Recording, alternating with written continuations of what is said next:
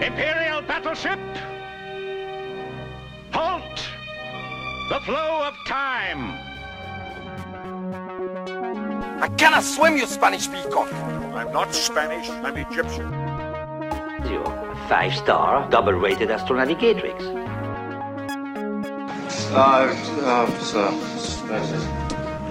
What? Space, Herpy.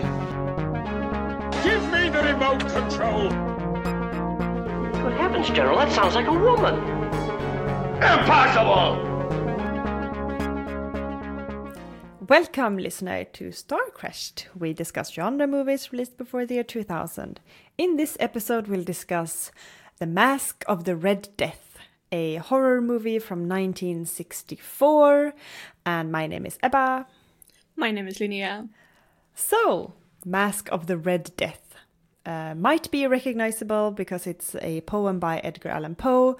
But why did we choose to watch this little movie?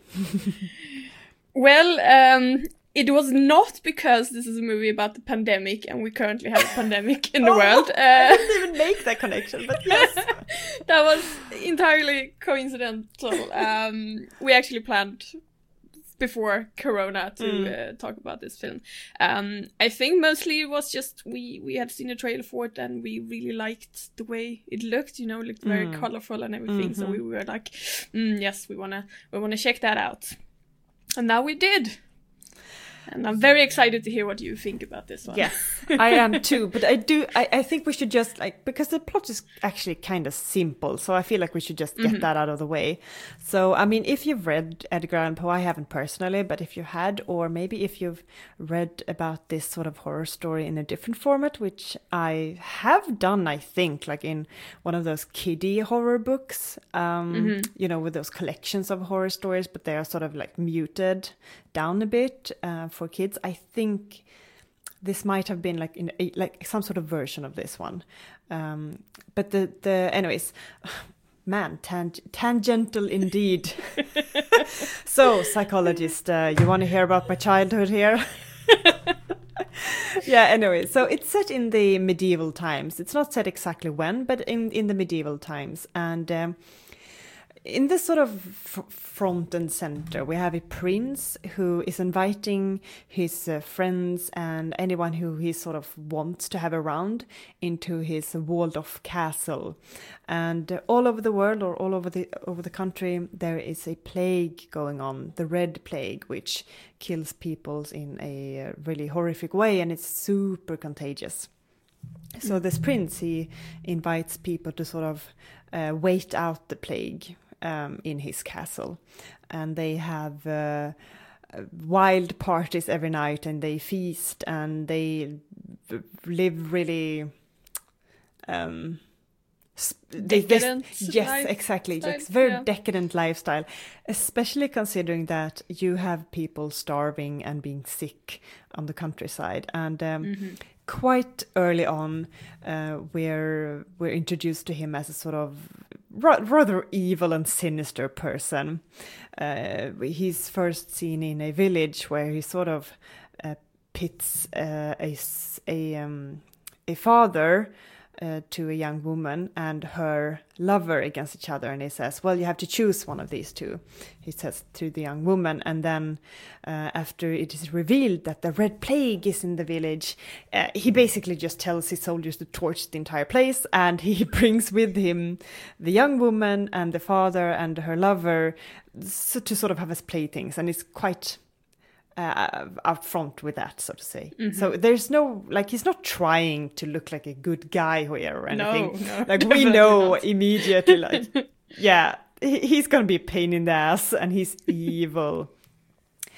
And so, yeah, anyways, in the castle, you have this wild party going on and these guests. And we're sort of introduced to the fact that the prince, I can't remember his name, the Prince Prospero, yes, thank you. Might be a Satanist or Satanist? How is it pronounced? I don't know. Satanist. Yeah, I don't know. Anyways, a fan of Satan, a fan of Beelzebub. They have weird rituals, him and his wife, where they sort of have you know, like altars in the Prince of Darkness name, and he sort of wants to corrupt this young woman because she is very religious. She really believes in God and the soul and being saved by God. And he's like, I shall corrupt you. You'll see. And then that's basically his mission, to sort of turn her to his side, basically. And he's doing that with certain ploys. Like, for example, he has the lover and the father in his basement, and he sort of tries to use them to sort of turn her into Satan worshipping. And then the rest is sort of filler for that purpose. His faith will be tested, let's say. Let's put it like that. Yeah. Not just hers, but his also in his God, yes, so to speak. Yes. Which is why this is really, I mean, we can get into some things here, which I just find amazing. So I don't want to get into many scenes or things like that. I feel like we should have some open space here to talk about. So that's the basic plot. Is there any major things that you feel like I missed that you want to talk to before we go into more detailed things, or? No, I think you covered the most important plot lines in the story. I think later on when we talk more about the characters, we will highlight a few other things, but I think this there is one summary character covered it. I haven't mentioned yet, but that is sort of intentional because, Anyways, so, general thoughts. What's your general thoughts on this movie? General impressions. It's gorgeous. Yes! It looks so great! Fucking beautiful. Sorry, I was like, what do you think? And then I'm just shouting over you. I'm so sorry. No, that's fine. That's fine. I mean, wow. It looks great. The clothing looks great. The sets awesome. Looks great. Really pretty film. Just colors. My God. The vibrant colors and just like pure, like yellow, red, purple, blue, green. They're just vibrant colors. There's no like, let's tone it down and make it, here's the colors. Here's how insane and weird this world is compared to the utter devastation that is going on outside. It's amazing. And the outfits are perfection. Yes. I kind of had the feeling that I know both of us were gonna enjoy it, but based on seeing the trailer, I saw the trailer and I was like, Ebba's gonna love this. Yeah, but it really is so fucking beautiful. There's just I wanted to stop the movie at times and just like sort of screenshot it. I couldn't because it was on the television, but there were some really awesome outfits in this movie. Oh yes. Yeah, and just, I mean, if you imagine like early 60s, that sort of really structured waist and chest area that you have. I mean, it's super tight and super structured, like I said, and then you have these sort of fantasy medieval clothing on. I mean, you have zippers. We don't have zippers in the medievals, but these ones do. These outfits do, and it's just really sparkly, and they have a lot of gemstones, like fake ass huge gemstones, and I'm so here for it. I love it. I love it. Same. Well, listener, I hope you enjoyed this episode of Star Crashed.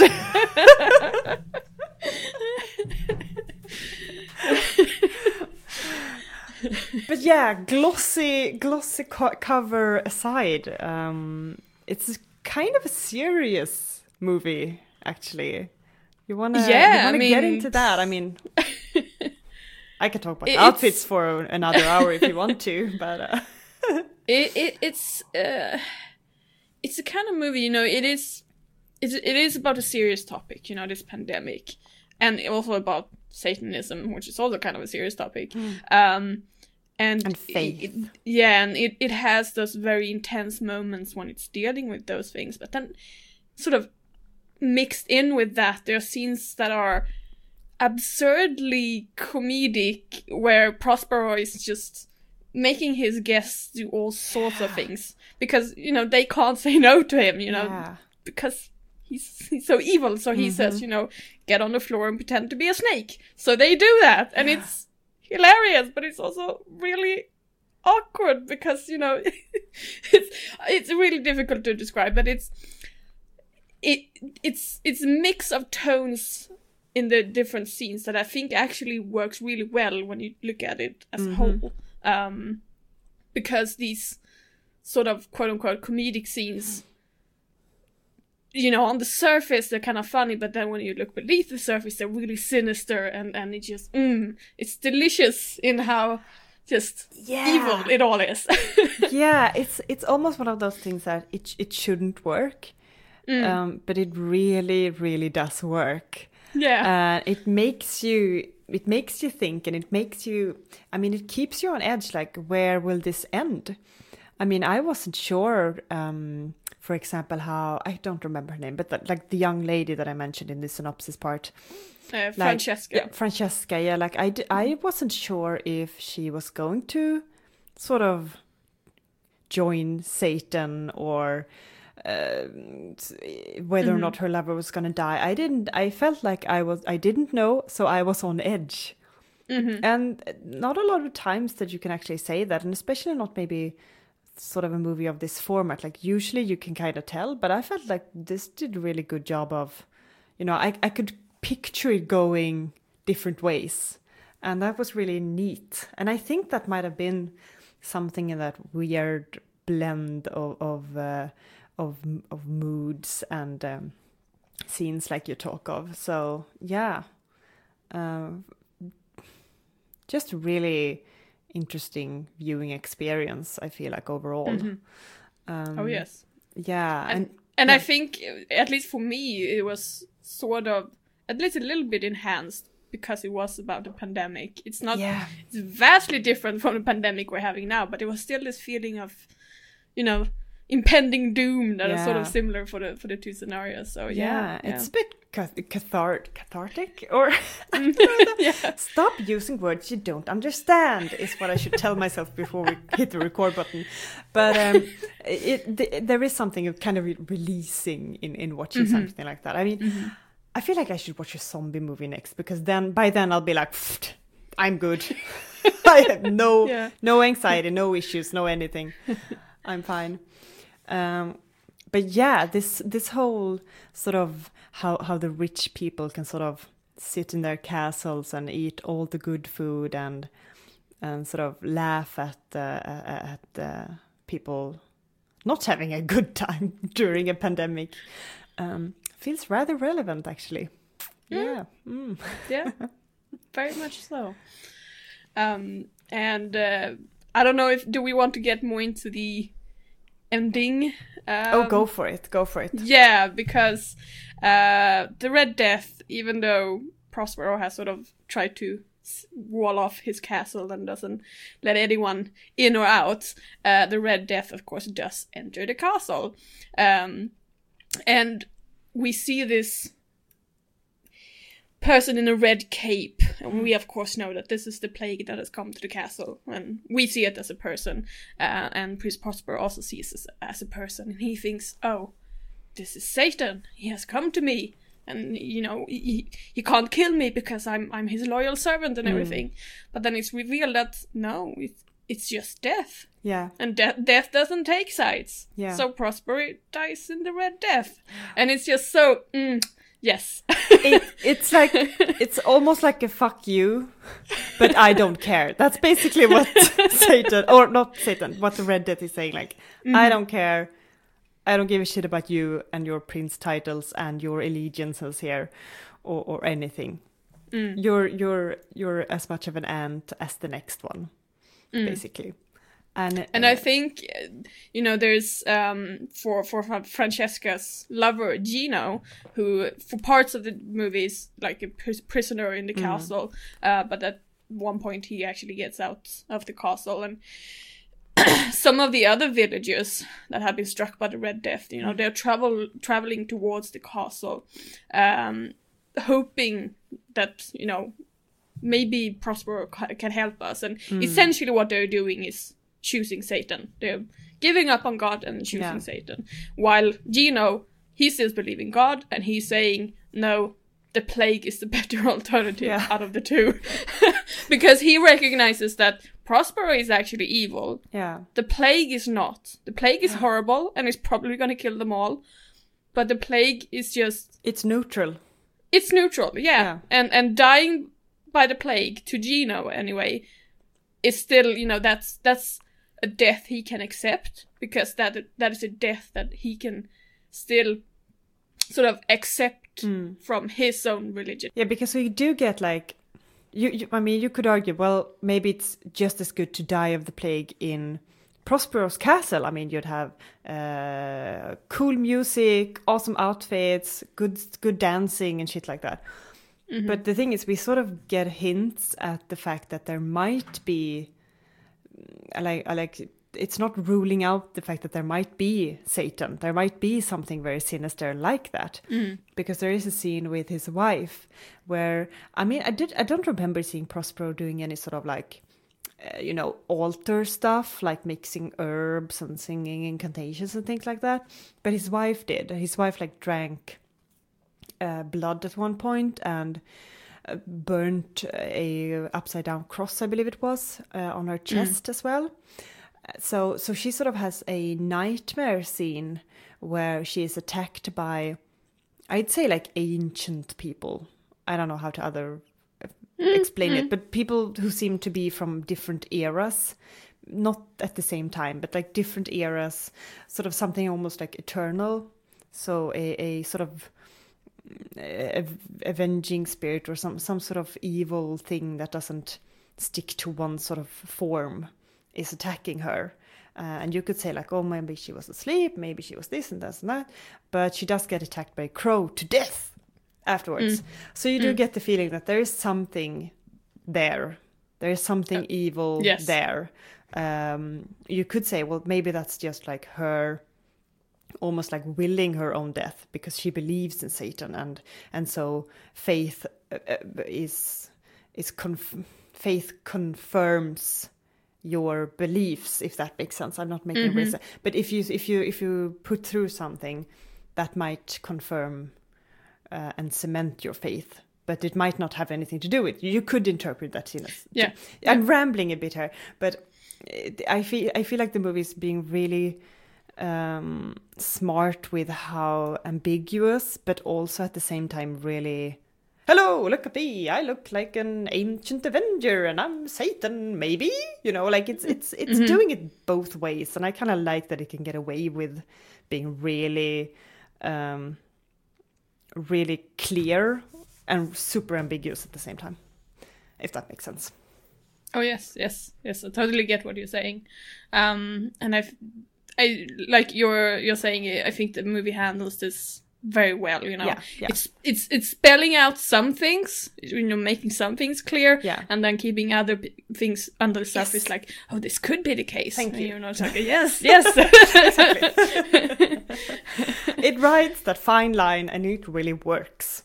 And also, it takes time with things too. It's not it's fast-paced at times, but it also sort of relishes in the slower moments that can be kind of spooky and things like that, and I really enjoy that. And I think, you know, I kind of feel like there's a reason behind that. I mean, first of all, it is a movie from the 60s, and they were kind of generally a bit slower than a lot of modern films. But I think for this particular film, it is this plague that, you know, is slowly but surely, you know, creeping closer to this castle, and you need that sort of atmospheric horror that's creeping in on the people we're following, and it's just very, very. It's a very special kind of horror, and I feel like a lot of modern horror films doesn't really do this kind, you know, this kind of existential horror. I mean, obviously, there's some horror movies like this today, but the majority sort of takes another route, and I think that's sort of a shame, because this kind of horror is really. Yeah. It is scary, but it's also sort of delicious in looking at it, because you're like, oh yes, that's so creepy, and that's so so much dread in this whole situation. It's just very enjoyable. Yeah, definitely. And like it's not afraid to sort of try to be a bit intellectual about things and sort of trying to talk about subjects that are actually kind of difficult to talk about in a movie like this, but it doesn't shy away from that, and that makes it even more scary. I mean, think about it. Medieval times, if you're trying to sort of mess with someone's faith, if you're a person that lives in the medieval era, it's kind of scary, actually. I mean, that's your worldview. That's sort of your insurance after life and every decision you've made. If you're trying to make someone turn against that and make them not believe it at all, like, that's kind of scary, actually, if you think about it. So sort of throwing things like that into a movie where you're also attacking someone, like a bird attacking someone's face, and having really clear opaque blood being all over the place, it's kind of great. And just also like taking your time with scenes and allowing the viewer to take a breather is also really nice, and not relying on jump scares. I'm not going to compare this movie to Annabelle Comes Home, but I'm going to. I watched half of Annabelle Comes Home a couple of weeks ago, and man, you could say, well, that's a slow movie, but then you have these assy jump scares all the time, so it doesn't. It's not a slow movie, and it doesn't really try to do anything clever in terms of anything. I'm not sure where I'm going with this. I just had Annabelle Comes Home in my head, and I felt like, yeah, that tried to be something that it's not. So, I'm sorry to tarnish this podcast with Annabelle Comes Home 43 or whatever it is, but here we are. I have not seen Annabelle Comes Home, but don't do it. Don't do it. I think I know the kind of movie that you're talking about. Yeah, you know, and it's dark, but it's not actually scary, and it just looks like ass, and you're just like, ugh. Ugh. But it's the only new horror movie on the goddamn streaming service, so you're like, well, I guess I'm watching Annabelle for Patrick Wilson's sake. Do you know what, Ebba? No. That is why I'm collecting physical media, so I can pick. I don't have to choose what's on the streaming service. Fair enough.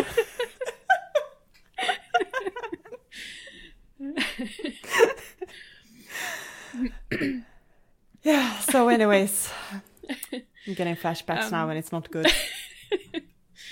I want to address Francesca a little bit more than we have so far. So Francesca is this young woman from the village who is pretty much kidnapped by Prospero and taken to his castle and forced into clothing she doesn't want, forced into partying that she doesn't want, forced and a very into being unfortunate a Satanist that she doesn't want.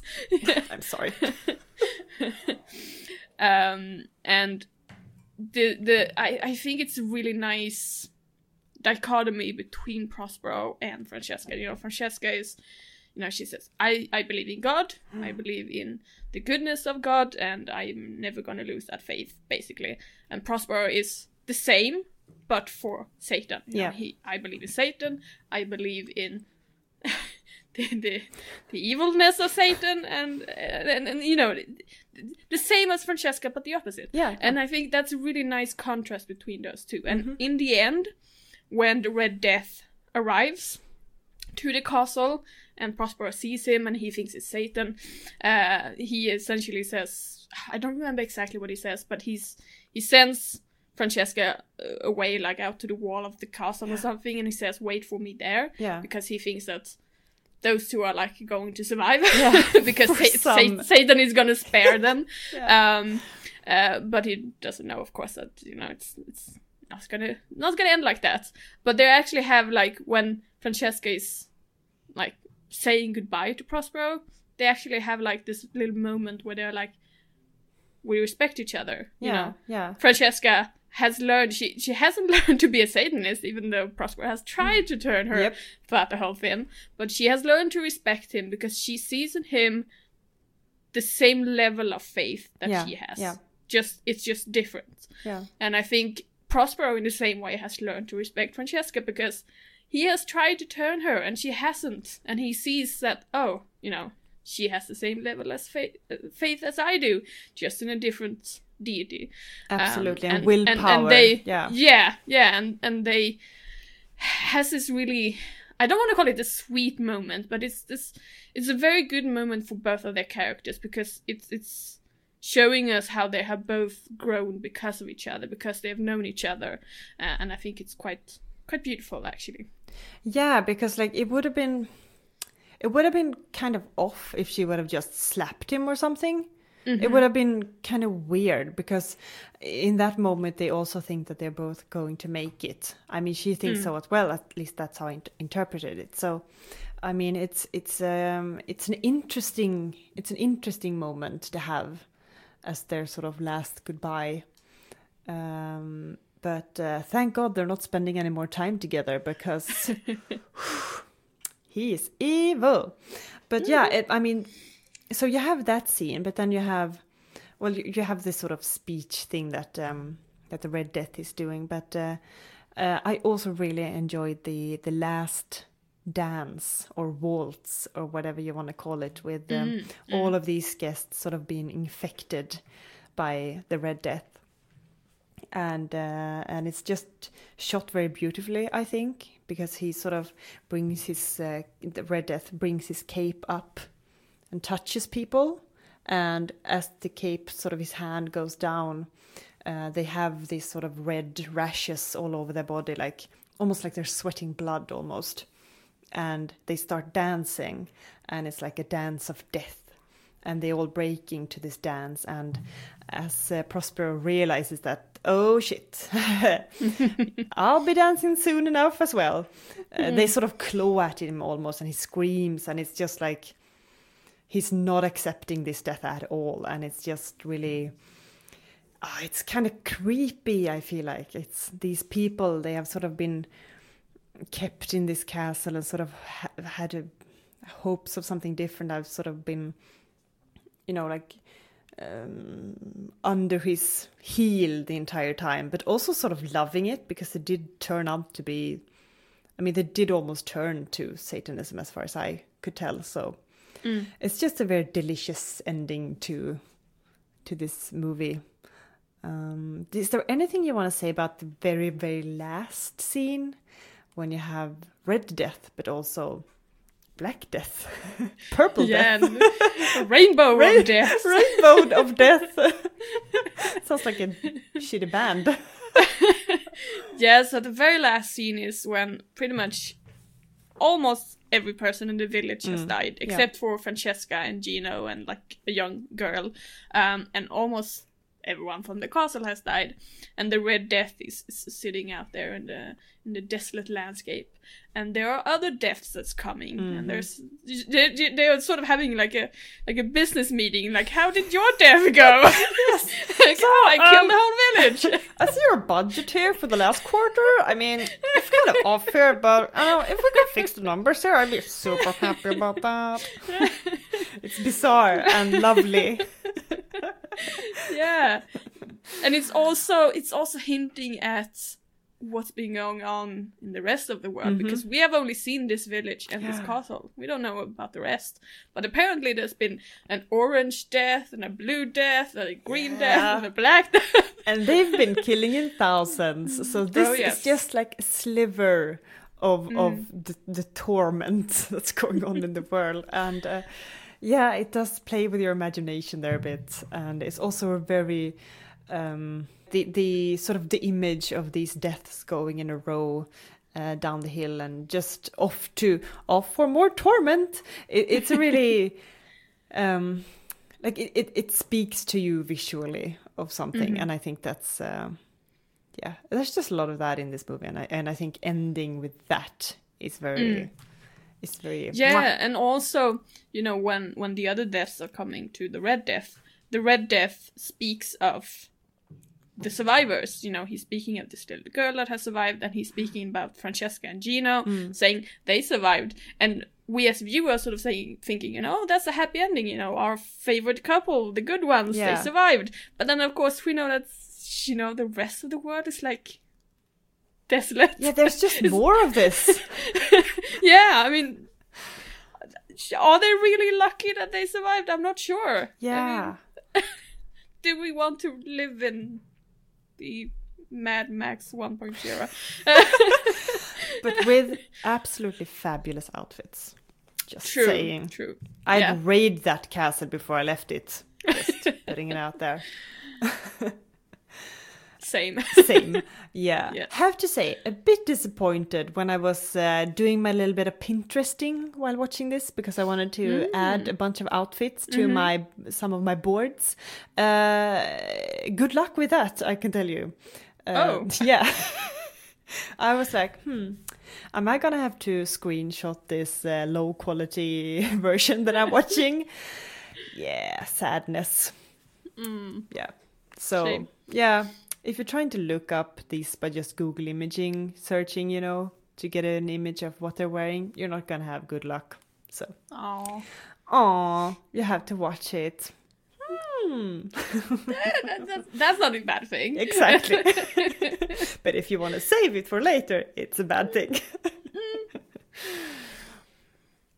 But yeah, so do you want to move on to our usual questions, or is there anything last you want to talk about before we do that? No, I think we can move on. Yeah, excellent. And just conclude that it is a gorgeous looking film. Yes. I think you should watch it, viewers. No, yes. Listeners. I didn't even react. I was like, yeah, for sure, yeah. Oh, I'm so used to doing YouTube videos. So. I'm so used to it. But that's actually true, so yeah. By the way, you're doing these cool, what do you call them? Let's plays? With like Atari and things like that? Yeah. Yeah. I just wanted to plug that because that's awesome. I watched a few and it's just so much fun to watch like a really, really fucking old game. But still younger than this movie. So, yes. The last Let's Play that I uploaded involved a lot of cursing from my side. Because, I haven't watched that one yet. I'll get around to that. Sounds awesome. Well, yeah. If we're going sidetracked here a bit, can I talk about something I watched recently? Sure, go ahead. I mean, we don't usually get sidetracked like this in the middle of it, but anyways. So I watched The Boys. I got myself some Amazon Prime, you see, and they have The Boys on there. This sort of satirical superhero series. Right. Yeah, by let's see, is it Garth Ennis? Might be. Yeah, I think so. That's the sort of comic guy behind it. And I knew that it was going to be a bit brutal because I've read some of Preacher, and well, let me just put it this way: it's gross, but it's also pretty fantastic. But yeah, I can highly recommend The Boys if you haven't seen it. Awesome. Linnea and listener, you will laugh and you will be disgusted and you will be, what a nice cold shower in this superhero era that we're living in, for good and evil. It's sort of nice to have sort of like an antidote sort of to this sort of... Cool. We have a lot of superheroes out right now, so it was just a nice little side stroll in another direction. So yeah, just a little bit of a side note there. Wanted to talk about The Boys. But yeah, okay, on to our questions. I'm gonna go with and see if we can do this one. Sometimes we have trouble thinking of something, but I want you to replace an actor to improve the movie. Yeah. So the premise is you're in a time machine and you can bring any actor from any era to replace one actor in this movie. Who would you bring? Okay, so there is actually one character that we haven't mentioned. It was the little person. What Yes. was his character's name? I don't remember. Hop Toad or something? Something like that. Yeah. The guy who played him was actually a really good actor. Yeah. But, you know, I was sort of looking at the film and I was thinking, oh, you know, Peter Dinklage. Fuck. You know, Yes. I want Peter Dinklage and then especially Peter Dinklage's voice to be in this. That's the only one that I think, the only like name that popped up as I was watching the film that I was thinking, you know, oh, he could have been in this and it would have been awesome. Which is not, I mean, like I said, the actor who did play this character was also good. So, you know, it's... Yeah, I really enjoyed his scenes. So I want to keep him in though, but I'm going to go a bit further with your, or sort of tag along here on your Dinklage train. I would love to see him as Prospero. I mean, I love Prospero as he is in this movie. I really think he's excellent here. But he's played by Vincent Price. Yes, yeah. Who of course is excellent. But just, you know, if we had Dinklage as Prospero, because he can be really good as his sort of devilish mustache twirling and sort of like, you know, go crawl as a worm for me. You know, if you amp up the sort of asshole tendencies that his character in Game of Thrones have, but tone down the parts that make him seem like a nice person. If you just have this sort of evil, the sort of, you know, the asshole part. The asshole part. What am I talking about? Please, Linnea, educate me so I can sound like more of a learned person, please. But you know, Peter Dinklage in that role, sort of going full on evil, full on Satan, would be awesome. Yeah. Just and I mean, it's a couple of my favorite scenes with Prospero, played by Vincent Price, in the film is when he's like talking about the devil and he's using he's sounding very seductive. You know, he's like whispering the devil and it's just it's delicious. But I think, you know, Peter Dinklage with his voice could also do some awesome seductive things with that. Yes. Yeah, and also because like Price is tall, like you could be physically intimidated by Price. So I feel like if Dinklage, who is short, you know, I feel like he sort of has to compensate for that with even more charisma and even more like, I control this environment. I have my soldiers and they do my bidding. I have Satan. I have all these things that make me powerful and make you a bug in my eyes, even though you might be taller, like, you know, physically, but sort of also playing a little bit with that. I wouldn't want it to play entirely with that because that just feels tiresome and a bit of a relic. Not super fresh, but just a little bit to sort of use an actor's strength in a role like that. I feel like that could be kind of cool.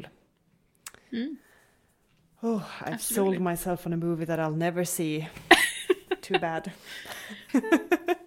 In an alternate timeline somewhere, you will see this. So yeah, you know, since we're already on that, let's shuffle things up a bit here. Do you think that this should be remade in 2020? That's a yeah, that's a hard one. Exactly. I mean, with Corona going on. I mean, that might not be the time. Yeah, for sure. No. I'm not saying no to a remake, but I'm saying no to a remake in 2020. I think it's just a little bit too awkward. A little bit too soon. I think. Yeah. Yeah. You know, let's say 2025. Maybe that's a good time. That would be fine. Yeah. That would be fine. But just on the concept of remaking the film, yes, I think I would be fine with that. I don't think a remake can quite capture some of the aesthetic from the original, because some of the things that I think both of us really like about this film is very 60s things. Yeah. And I don't think a modern remake can quite capture that, but I think a modern remake can probably enhance other aspects of the film and make those better. So, I think there's room for remakes, sure. Yeah, I think it'd be really cool because this is sort of the same material that I feel like Anna Billier takes a lot of her inspiration from. And I would, like, if we're going along with this Peter Dinklage alternate reality, I feel like there could be a horror movie with her at the realm that picks... I would tone down her because she goes really far into that direction.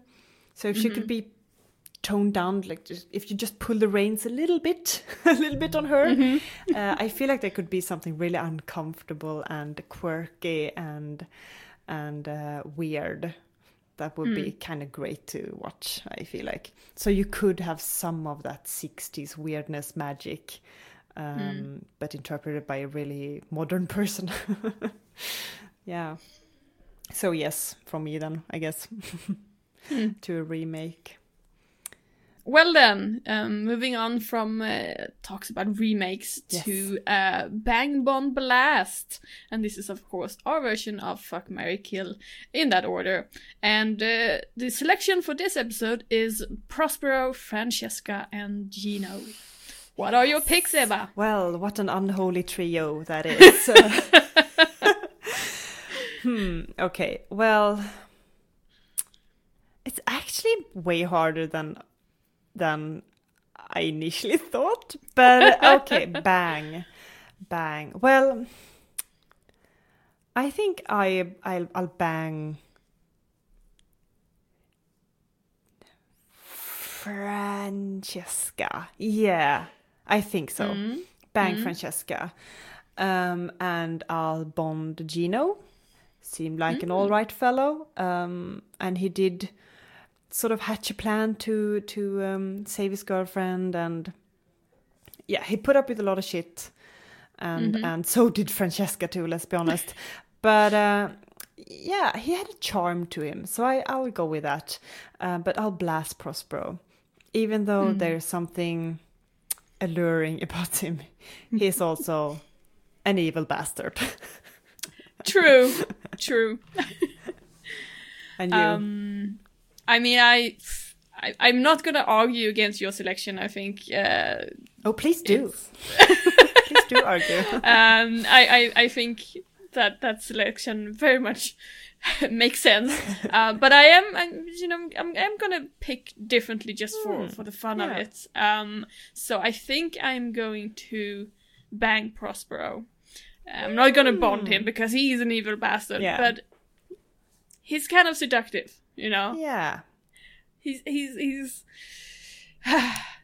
seductive. So I guess I'll bang him. he'll take you to a very nice dinner, some good entertainment, probably really expensive wine. Jewelry. Yes, clothes, jewelry. I mean, he'll pick some really awesome outfits for you.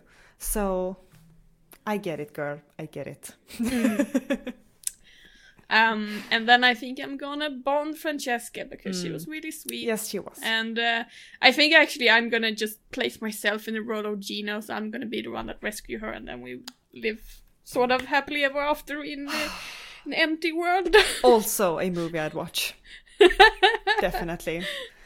The way more gay version, I'd watch that.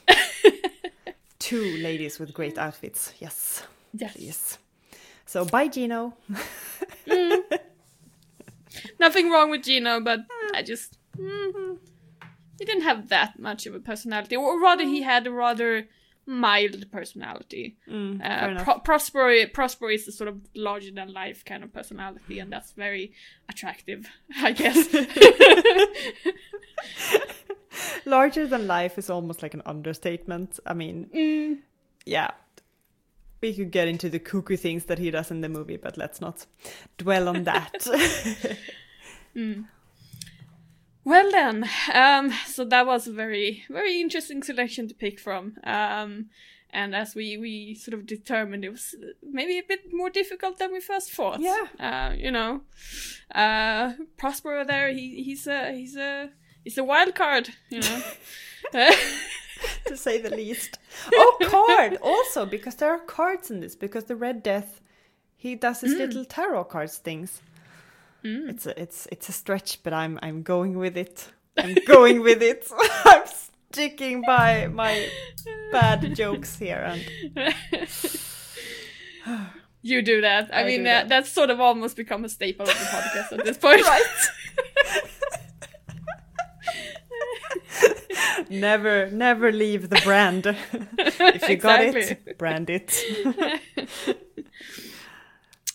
So moving on then to the next segment, which is favorite film quote. And this is a quote from the movie, a word, a phrase, or a longer piece that has stuck with us for some reason. It could be funny, it could be just really thought-provoking or whatever. Something that just, that is a piece that we remember. Do you have anything for that, Eva? Well, I actually have two, and they are sort of lines told by the Red Death to Prospero, and it is the very end of the movie, and I feel like they sort of encapsulate the demise of Prospero and also his faith and you know, the whole situation, basically. To me at least, like you say, this is what I bring with me. So but my first quote then would be when he is sort of, Red Death is sort of, you know, he's turning the dancers into, he's giving them the Red Death, he's infecting them with Red Death. And he turns to Prospero and he says, your hell, Prospero, and the moment of your death. And I felt like that was really, like, yeah, this is where your saga ends, and it's not the way you thought it was going to be. Oh no. Yeah, so quite poetic by him there. Yes. And also when he is really, you know, it's quite desperate, Prospero. Like, this is not what he was going for. Like, he is desperate and he doesn't want to die, it seems like. So the Red Death tells him, or asks him, why should you be afraid to die? Your soul has been dead for a long time. And that's also true. And that's also sums it up, I think. The whole situation with Prospero. Yes, Yeah. yes, very good quotes, definitely. I think that those quotes very much, you know, reflect on Prospero as a character and on the conflicts that Prospero has with death, because he has believed up till that point that he does not fear death, because he thinks that death is Satan essentially, and then it turns out that no, death is another character, another force of nature, and now at that point Prospero is starting to fear death because he figures out that no, I don't actually want to die. Not like this. This is not what I planned. So that's really good choice. I'm going to pick one that Gino says, and this is at the point in the film where the villagers are arriving to the castle and sort of are begging Prospero for help, or for help. And they, you know, as I said earlier, it's sort of implied that, you know, they have chosen Satan as out of desperation, pretty much, because, you know, maybe he can help us. And Gino says, if we must die, let's die as human beings. And I think, first of all, I think that really drives home what Gino's character is, but also sort of the conflict that stands between Gino and Francesca and Prospero, you know, God versus devil, and this neutral force in between that is the Red Death, because Gino at that point, he knows Prospero, he's the evil one, we're not gonna pick him. We shouldn't pick him, because even though I go out into this village where I know there's a plague and I'm probably gonna die of that plague, if I choose that, I choose to die as a human being, and I choose to die with my faith intact. And I think that's just really beautiful. A very, very beautiful line. Very well thought out line, I think. Definitely. It sums it up, especially in the context. It really does sums it up, because what's going on in the castle is not what Gino and everyone really who is a ordinary person, that is not what they are being taught to be a human is about. So he's like, nope, that is not the way, sort of. So yeah, definitely. I feel like in general it was a pretty quotable movie. I feel like there's got a lot of good lines, and maybe that is the Edgar Allan Poe. Like it's taking a lot from that. I don't Possibly. I don't know. I feel like it's much more like poemy with Edgar Allan Poe. So poemy with oh my god. Let's move on. Okay, I'm done. So we are then getting to the last parts here of the episode, and one of the last segments is Argue Why This Should Win a Gordon, and Gordon is of course our version of the Oscars, where we make up the categories as we like it. So Ebba, why should this win a Gordon, and in which category? Ooh, there are. I mean, I could imagine plenty of categories for this movie to win in, but I feel like I'm gonna give it to most good-looking and theatrical representation of a disease in a movie. I mean, it's a bit weird, but that's what I'm going with, because the Red Death and also the other deaths, like these diseases, sicknesses, they are very theatrical and very. They speak with their imagery, and I feel like it should have a Gordon for that. There are, like I said, there are many other things I would like to give it a Gordon for, but I'm going with that one. So yeah, and you? Yeah, well, like you're saying, there's several things that I think this movie deserves praise for, and deserves a Gordon or other awards. But I'm probably just gonna pick the low-hanging fruit here and says I would like to give a Gordon to the costume designer. Yeah.